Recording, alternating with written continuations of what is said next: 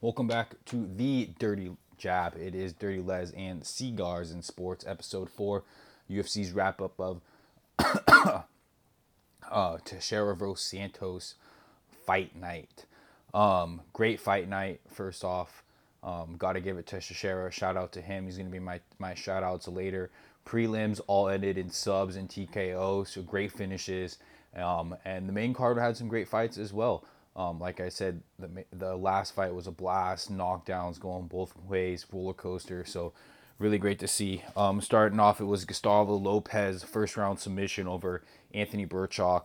Max Griffin, which we hit on. Sorry, Max Griffin, round 3 TKO or versus Ramirez Biraha. We lost on that one. I thought Ramirez was kind of gonna be like the week before the newcomer came in undefeated.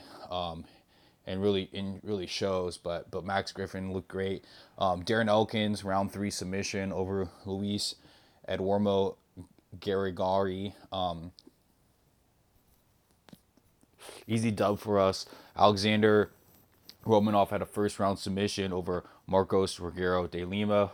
It was an easy dub for us again. Trevin Giles, round 3 TKO over Bevon Lewis. We hit that one.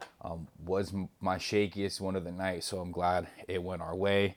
Jan Exinon had a decision over Claudia Gadelia. We hit that one. Sorry, Claudia. I just don't think you're good enough for that top 10 kind of.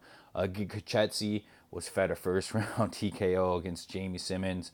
Ronnie Barcelos decision over Khalid Taha. Andre Oslovsky had a decision over Tanner Boser, which we did not hit on. And Glover Teixeira third round submission over Thiago Santos, which we did hit on. 8-2 for the night, feeling good. But the Bosers definitely did kill us in that parlay. That was my lock of the night. Going over some standouts, I'll start from the bottom, go up. And Alexander Romanov, beautiful forearm choke. He had that great triangle his last fight. I'm gonna go over Glover to share a little bit more on the ground game, but he really, as far as Alexander Romanov, sorry for getting off topic, really had that great technique up against the cage and in the clinch. Dominated, not like dominated the fight, but dominated getting to the position first, which always allowed him to get the trip, to get the throw, go from position, and ultimately get that forearm choke. Especially in that heavyweight division, once you get them on their back, it's not like anyone's really that dangerous to even get up, let alone to submit you. So he's comfortable on the ground with the ground and pound and obviously submissions. And as long as he can keep taking shots, which he did kind of take a licking, he's going to have to work on better on that. But if he can get to you and grab you on the ground, he has a good chance of doing more than 2-0, 13-0 in his pros. Next one, Giga Chetsi. His stand-up's crisp, smooth, strong, quick. You could really call it sexy. We highlighted him 2 weeks ago in the Dirty Jab, and he got fed a newcomer. Not really fair to Jamie Simpson. Giga couldn't put anyone out, and they needed a TKO to really to boost him, and he got one. The one thing we did say he needed to do to get those TKO was start throwing more combinations. And what happened? Combination head kick. That's what got him. Not a tough opponent. He's got to do better than that, especially UFC. But they got him in again, and let's see a better striker. What did we see? Super Sadiq. That's who we wanted to see. Maybe we can get that one going. Number 2 is more of a disappointment than a standout, but Tanner Boser. Like I said, it was my lock, along with Giga Kachetsi.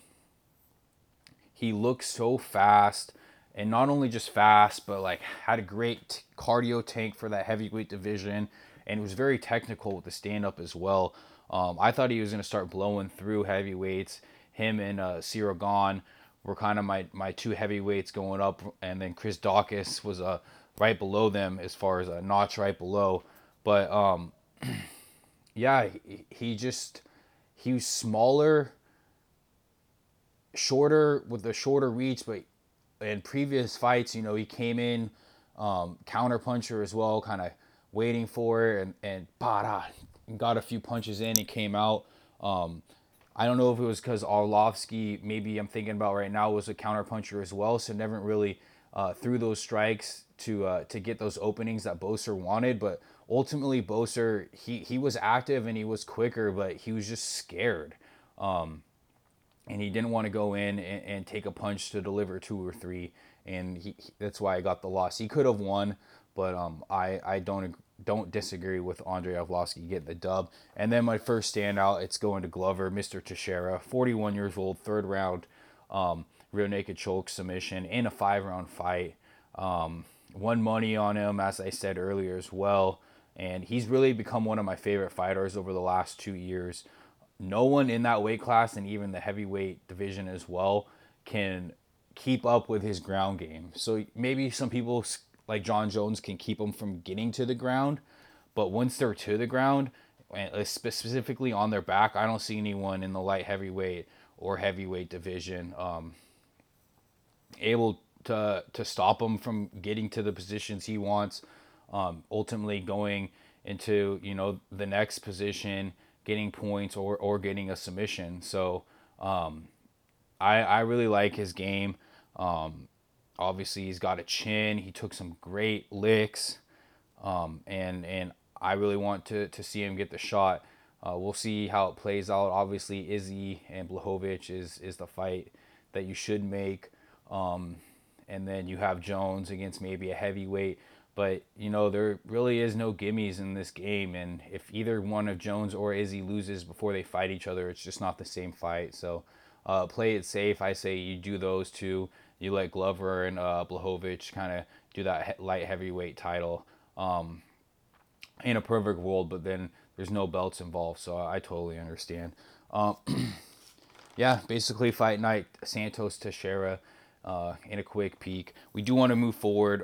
There is a contender series tonight, along with fight night Felder versus Dos Santos. Felder stepping in for Islam Makhachev on 5 days' notice, and I'm taking him. He's got nothing to lose. I heard him on speaking to Ariel Helwani. I think he's got a great mindset. He's always been kind of like bigger and muscle bound, and I think since he's been cutting for that triathlon, it might be more of just fluid. Obviously a little worried about cardio a little bit, but I think if he's gonna just be standing and banging with RDA, really working that leg, it's not gonna be as much as physical punishment as he was against Dan Felder. I do like Paul, like I said, or Dan Hooker. My apologies.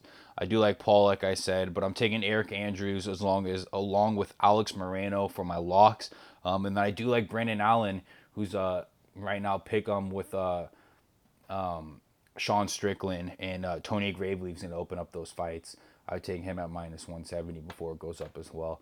Thanks for tuning in, guys, to episode 4 of The Dirty Jab, and we'll see you next time.